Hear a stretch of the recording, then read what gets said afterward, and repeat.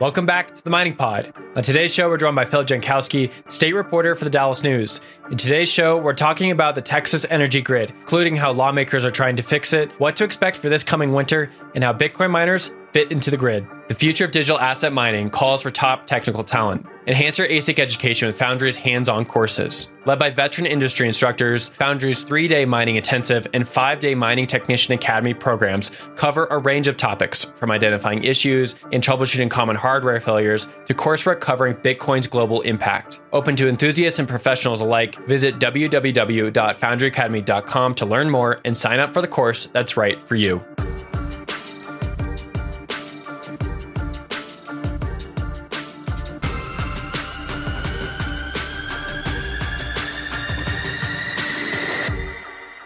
Welcome back to the Mining Pod. Today, I'm joined by Dallas News reporter Phil. Welcome to the show. Thank you so much for your time today.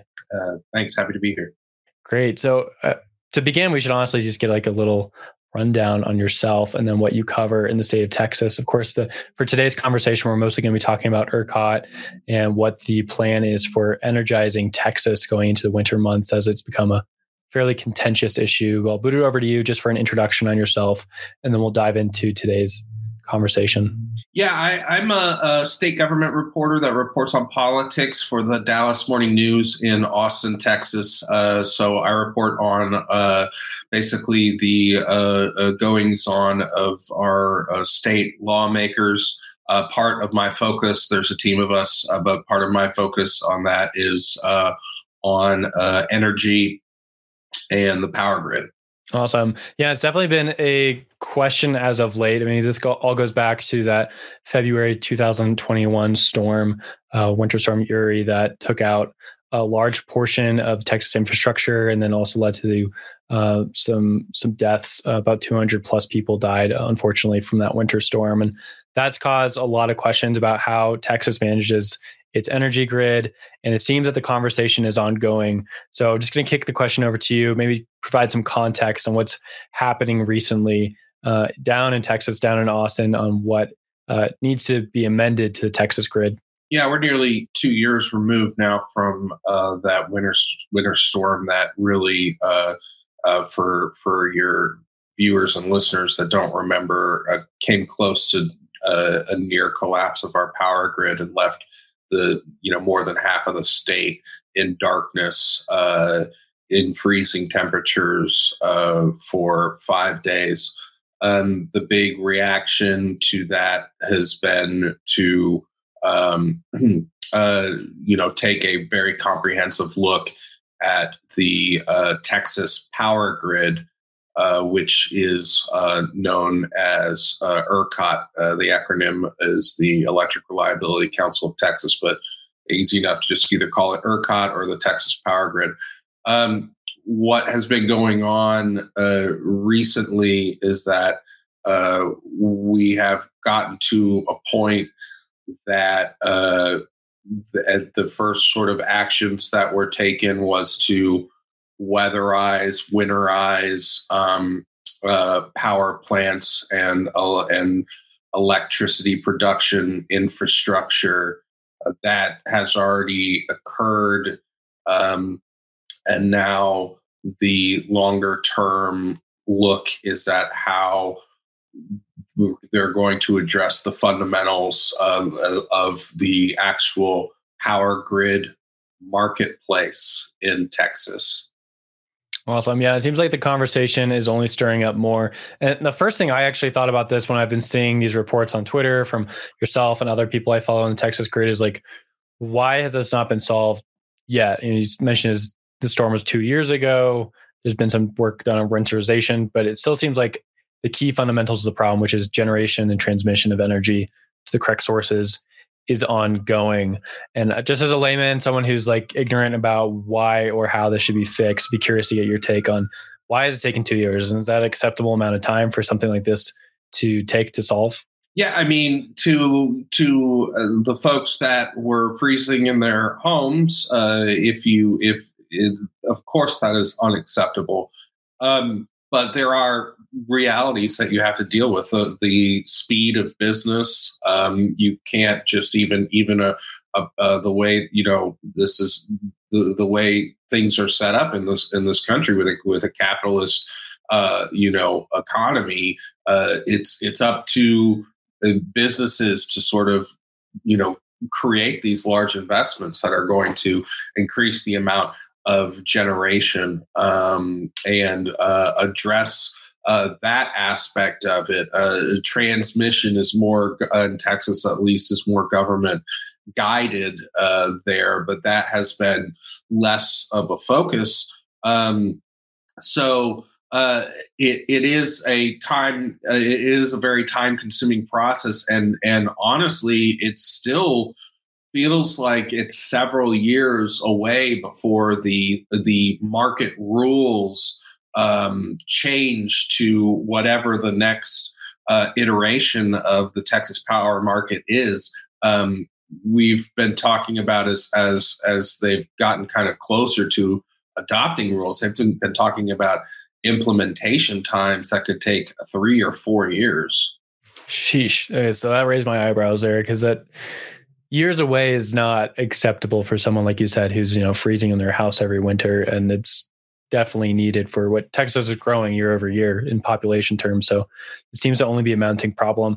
Just to set the chess table for us a little bit here, who's the players that we should know about from like the Texas government, from ERCOT, from like the generation side? Like, who are we mostly talking about when we're talking about people coming to the table and figuring out this problem? Yeah, I mean, Texas is an oil and gas state, so I feel like that's the first sort of players or sectors that you have to mention there. The power grid is a large portion of the generation comes from natural gas.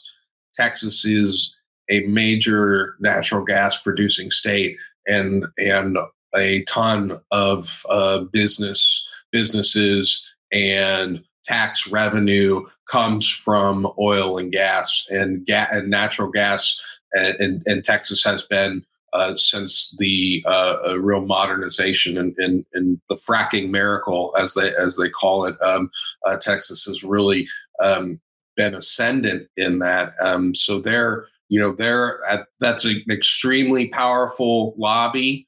So there are the natural gas producers. Second at the table are going to be the industry groups representing the power producers. So your power plant companies. You've got several large companies in Texas that own more generation than others, and then the sort of starting from where the fuel comes from to where the electricity is produced, and then you get to the final end of it.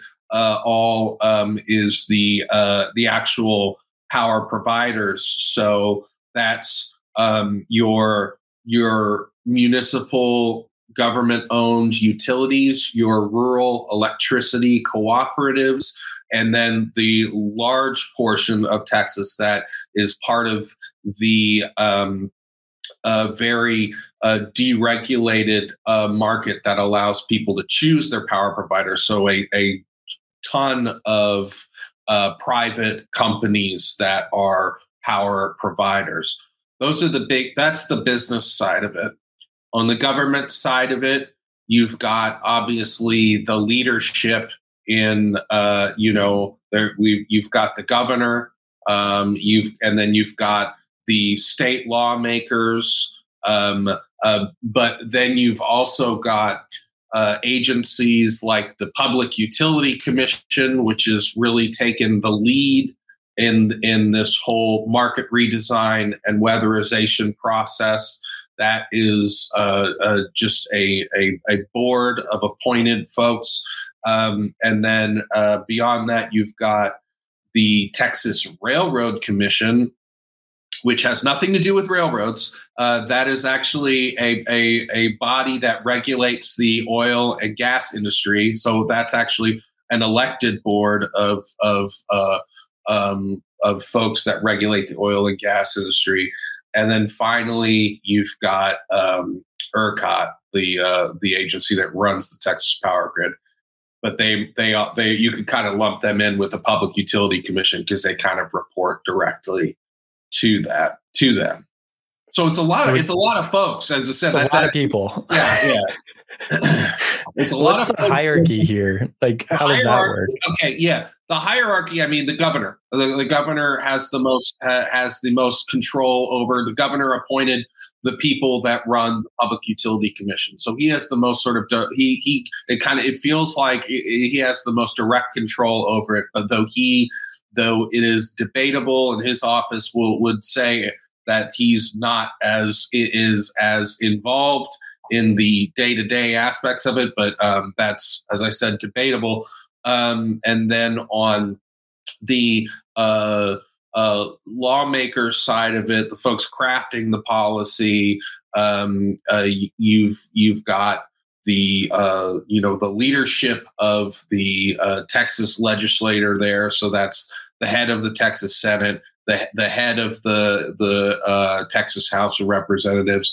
They're going to have, an outsized voice in this. The Railroad Commission, as I said, those are unlike the Public Utility Commission. Those folks are elected officials, so they are beholden unto only the voters, and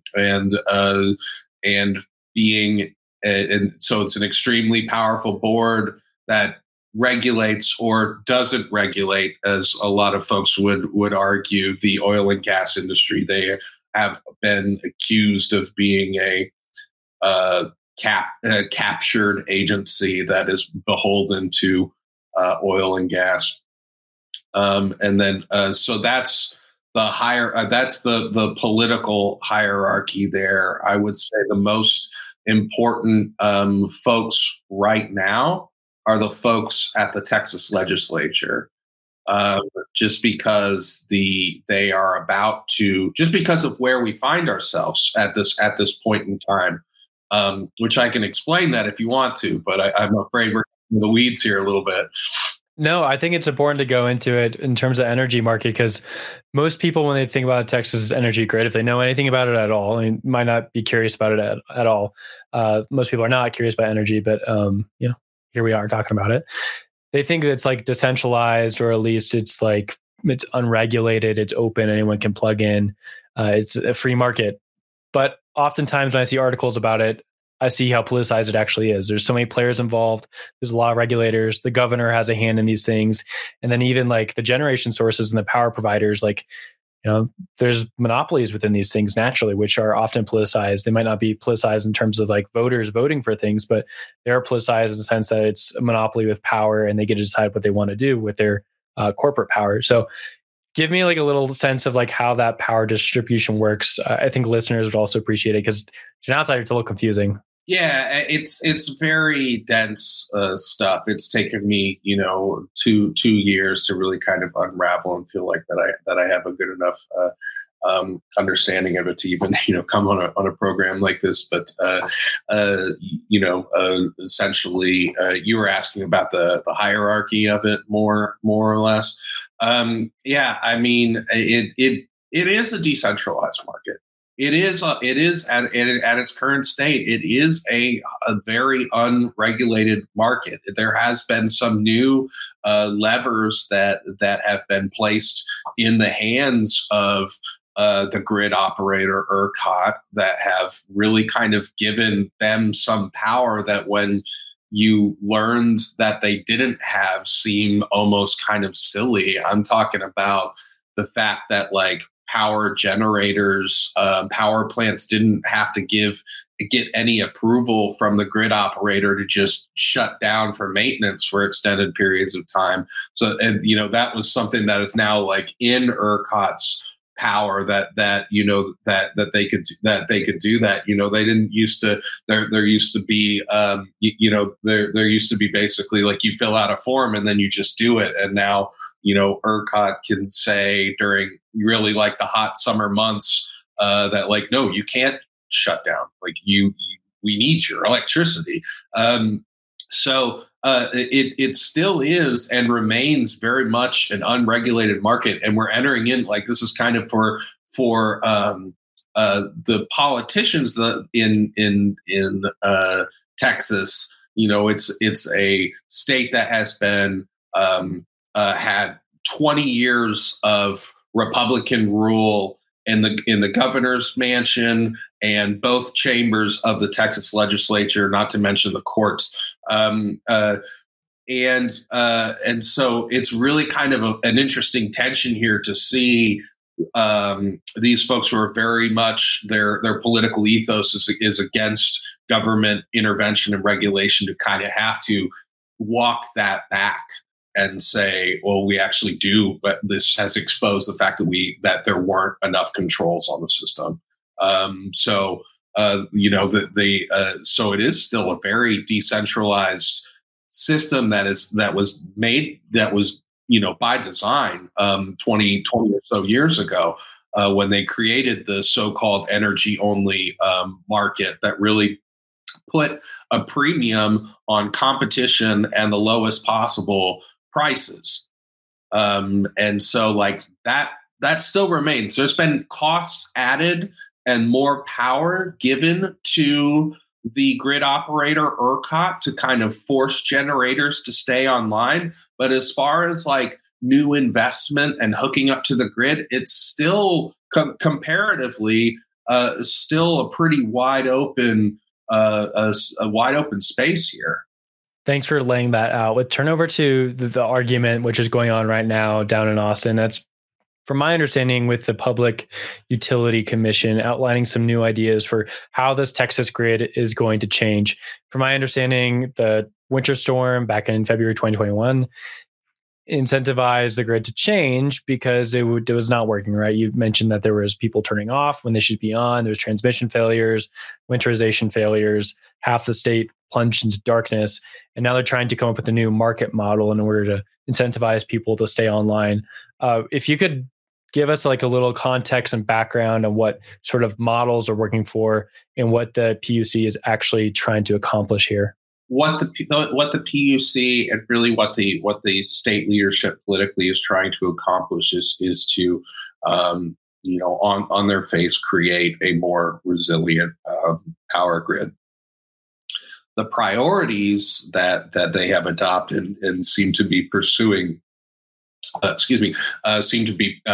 pursuing is to incentivize the construction and addition of new power plants that are fueled by natural gas. They kind of use the term dispatchable and natural gas almost interchangeably. Dispatchable is a more broad term that refers to basically any electricity source that can be flicked on at the flip of a switch. So what is left out of that is, so you've got dispatchable, which is, you can turn on and off a natural gas power plant with certain amounts of ramp time. What is left out of that, the big slice of Texas power production that's left out of that is wind and solar, renewable energy, really wind and solar being the top two there, because they are broadly referred to as intermittent energy. The wind turbines only turn when the wind is blowing. The solar arrays only are generating electricity when the sun is shining. The main thrust is to incentivize the construction of natural gas power plants. The thought being that we want to have this stuff on the grid in case if we get to a situation where the power production is plummeting in a weather emergency such as the 2021 winter storm, or really what is more or like a big heat wave like we had this past summer.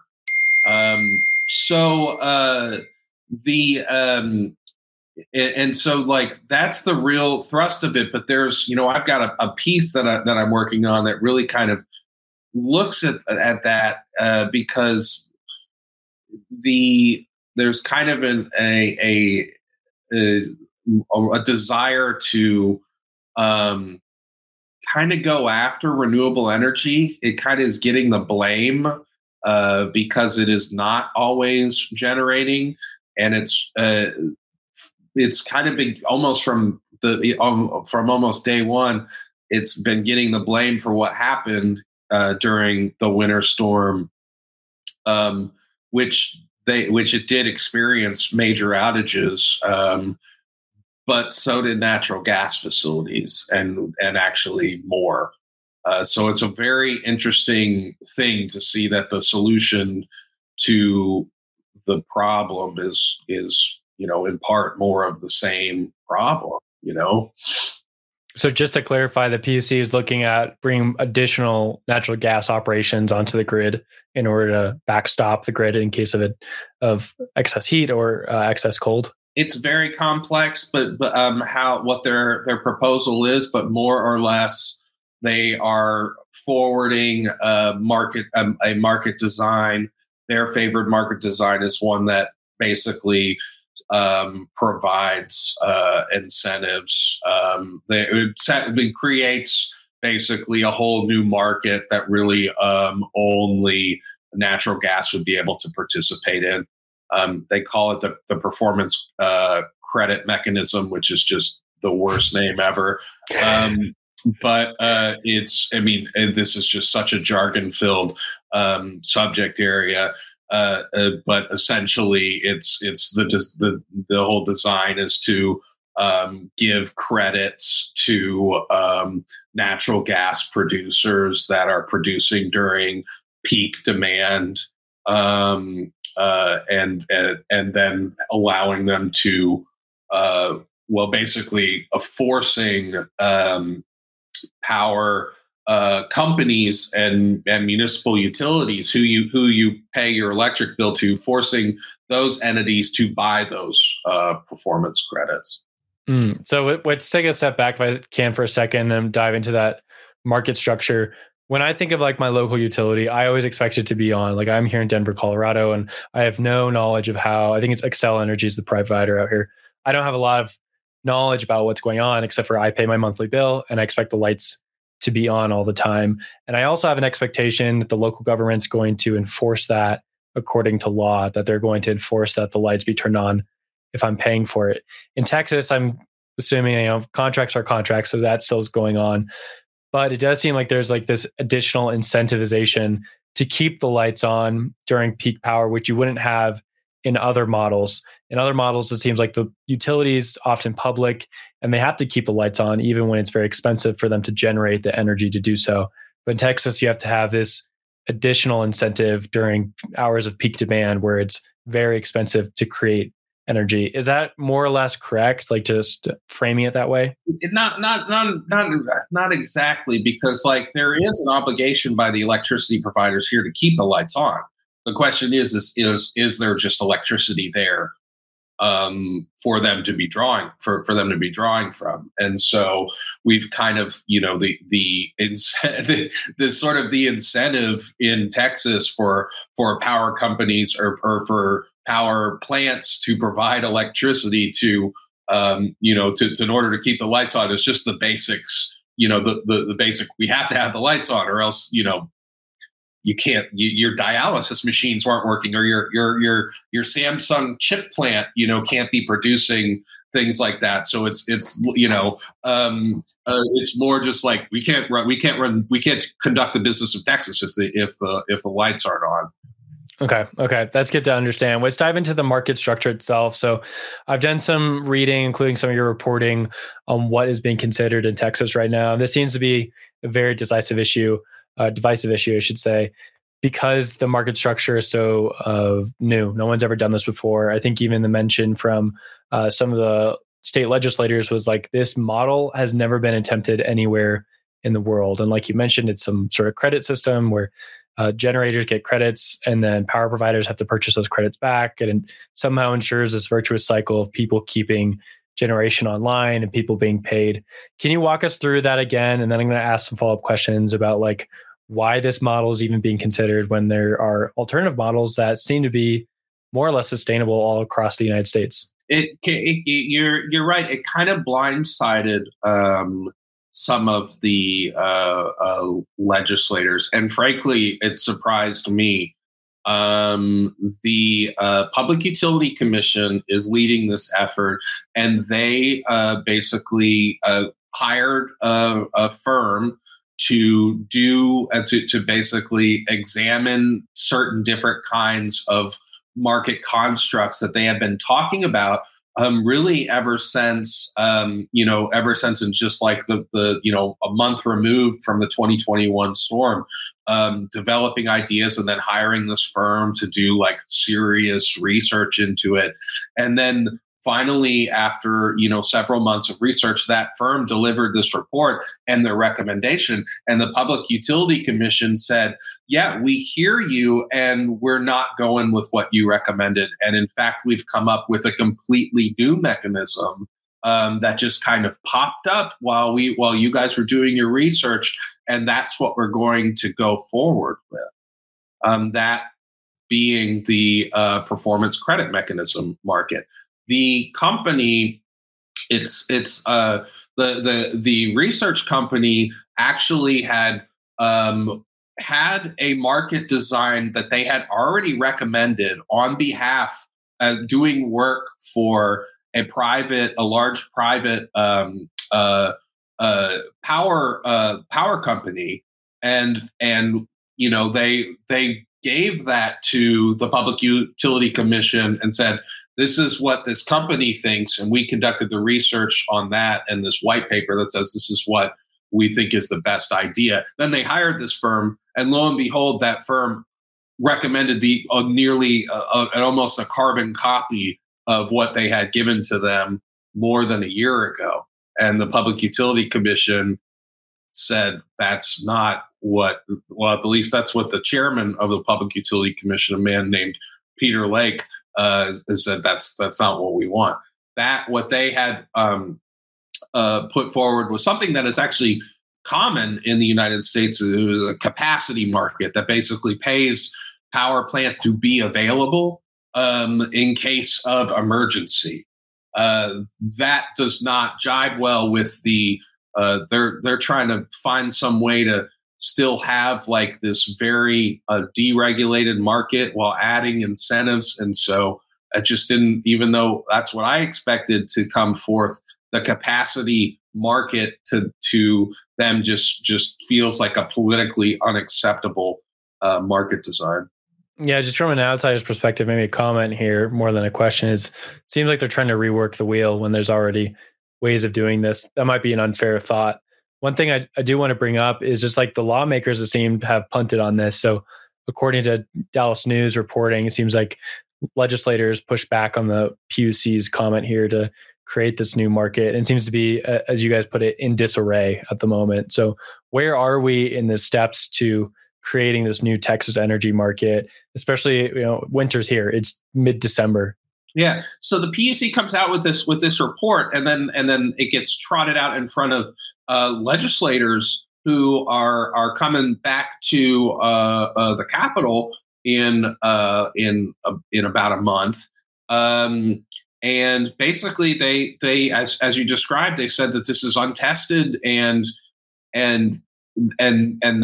we're very highly critical of the fact that they were forwarding an idea that they really couldn't find an analog to or something analogous to it, or something, a 1-to-1 or any sort of proof that this is working elsewhere, because it just seemed like a whole new idea out of left field. So they were very critical, and since then it's kind of come to a bit of a halt.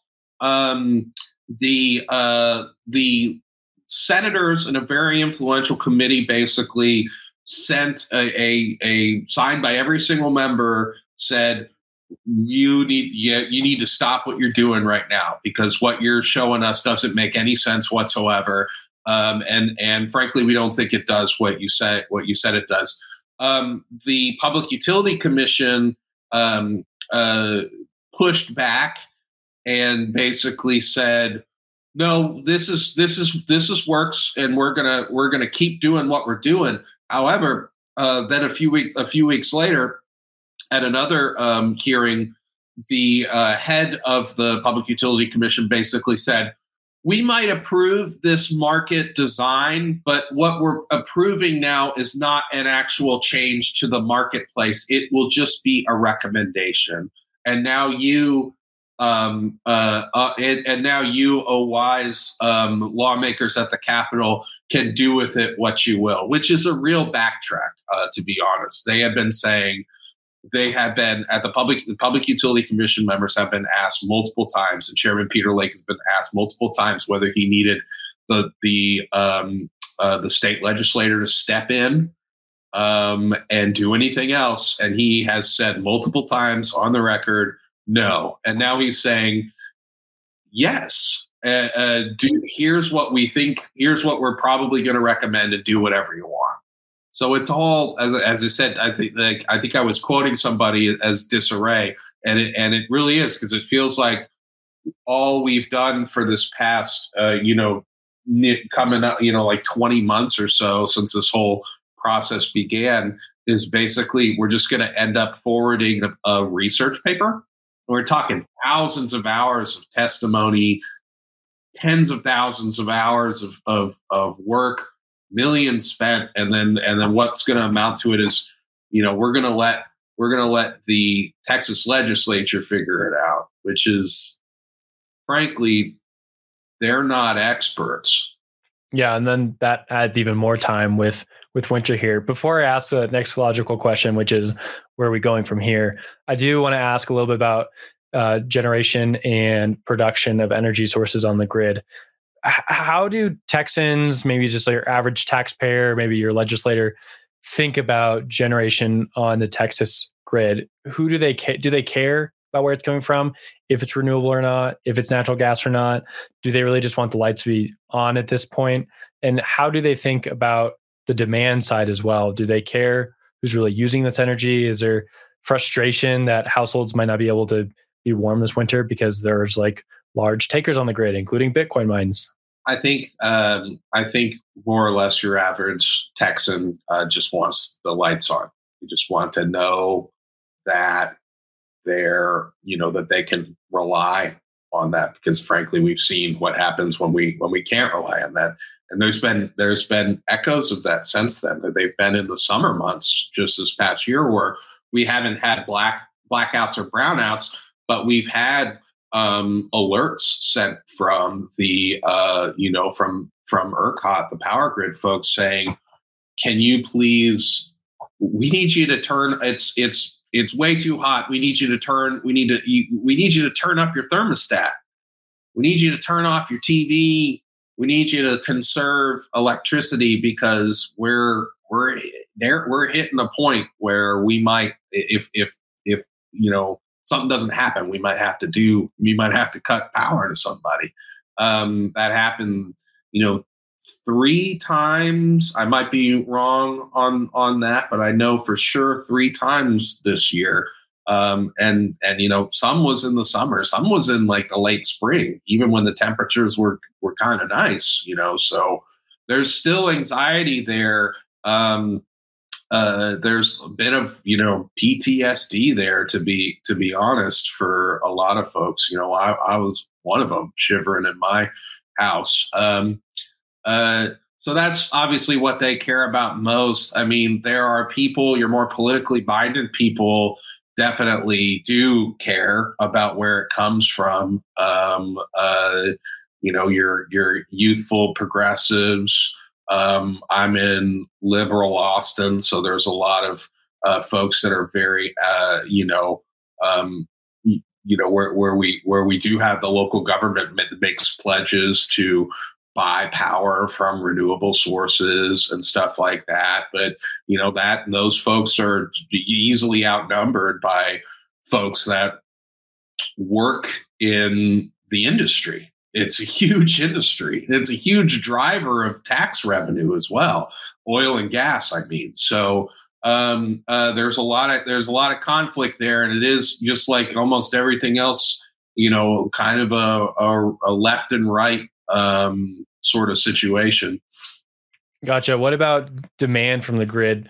The follow-up here, of course, is like we've seen Bitcoin miners move into that region. I think it's 1.7 gigawatts of sustainable load, or forget the industry term right now, but basically loads that can be turned off and diverted back to the grid. And I'm sure there's upwards of 2 gigawatts of Bitcoin mining on the grid at this point. And then there's other heavy infrastructure as well. Is there a sense from people you're reporting with or on about who's taking this load, and are people frustrated with them, the fact that they're in line getting this load, or what's the average sense from people you're speaking with? Yeah, I don't know if frustration is quite there. I mean, again, your average Texan just isn't really paying that much attention to that stuff. But they're less enthusiastic about it than they are about a big like a huge employer coming to town. I'm sure we've got the Tesla, plant here in Austin. That's a new thing that just came, opened up this year, and that brings with it a ton of jobs. So you've got a lot more, you've got the governor out there trumpeting that kind of stuff. You've got press releases coming from, Democrats and Republicans saying, look what we did to bring jobs, high paying jobs, but when that's not really there, when it's a bank of computers out in like West Texas, so there isn't like, I don't think that there are people necessarily opposed to it. You just don't see people cheering it on like you do when you see these massive power, these industrial, I wouldn't really call Bitcoin an industrial user. It's just a user. Mm-hmm. Yeah, it's pretty small when you look at the job generation involved, but just not on the same order of magnitude as opening a factory, Mm-hmm. Yeah, and we see that from the ERCOT reports, right? So it's about 1.7 gigawatts, and I think the total Texas grid, they had about 850 gigawatts of total generation with a margin there from the latest report I saw. There is some enthusiasm. There's enthusiasm among some of the folks that are like folks that are paying attention, like you, but also like folks that are like really kind of thinking about a lot of the concepts of power demand, and how having somebody like or having a large amount of mining, Bitcoin mining, cryptocurrency mining operations in Texas, because the positive aspect to that is the fact that you're going to be you're creating more demand. More demand incentivizes more. More demand creates higher prices. Higher prices creates an incentive for new power plants and adding total generation. So they look at so that's a good thing, especially the fact that there are a lot of these cryptocurrency mining operations are entering into contracts with their service provider that says, when the prices are at a certain point, we will shut down. That creates the sort of industry concept there that they've created is something called a virtual power plant. Which is that when there's an incredible amount of demand, suddenly you were saying that there might be 2 gigawatts of demand coming from cryptocurrency miners. Well, the virtual power plant being that we can add a quote unquote add 2 gigawatts of power generation for hospitals, dialysis clinics, homes, schools by turning off cryptocurrency, and that power generation wouldn't be there if not for this kind of this kind of demand that can be turned on and off. It's kind of interesting that you've got I haven't seen as much of. It's only popping in my head right now. The sort of the synergy between the the dispatchable demand, or like the dispatchable production, and what we've got is like dispatchable demand as well. I don't know that anybody's gone down that rabbit hole yet. We might be breaking new ground here. I don't know. You tell me. I feel like I'm going off the reservation here. The flexible load stuff is something that you'll hear at any sort of Bitcoin meeting in Texas, always talking about, hey, we can power off in an instant and divert this energy somewhere else. The difference here that a lot of people don't like to make, though, or the point, I should say, is that you have to be incentivized by money to do that. So they're not turning off their Bitcoin mines unless they're ethically feel the need to, or are incentivized to do it with money. From my understanding, there's no government pull to step in there. And that's very Texan, from my understanding, right? It's like almost very libertarian. You do what you want with your energy. But I do think that separation there, the fact that you mostly are only turning off for money, could lead to some negative PR for Bitcoin miners in the near future. And I was curious if you get that from anyone that you're speaking to. No, not really. To be honest, I mean, that's just that. That's my opinion. That's just good business, you know. The folks that I see making a ruckus about that are folks that would probably just prefer they not be turned on in the first place. People that are just thinking about power conservation.